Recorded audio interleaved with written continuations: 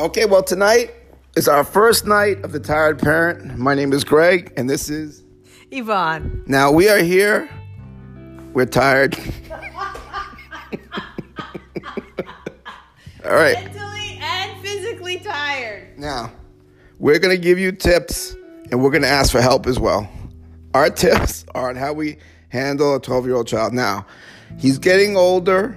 He's getting more mature, but he's also regressing a little bit. So we're reaching out to all parents out there by way of this podcast for help. Imagine there's a plane that crashed near an island, and we're sending out the SOS. Now let me hand it over to my sweet mama. Help. All right. Now, Tristan's a good kid. He's very good in school. He's good in sports and in Boy Scouts. But at night, he doesn't want to go to bed. Sometimes, other times, he thinks he's not being loved too much. But we love him a lot. So we're trying to come up with new strategies on how to raise a 12-year-old to be respectful and also be a little more mature and not cry so much. So we're reaching out to everyone out there for any advice.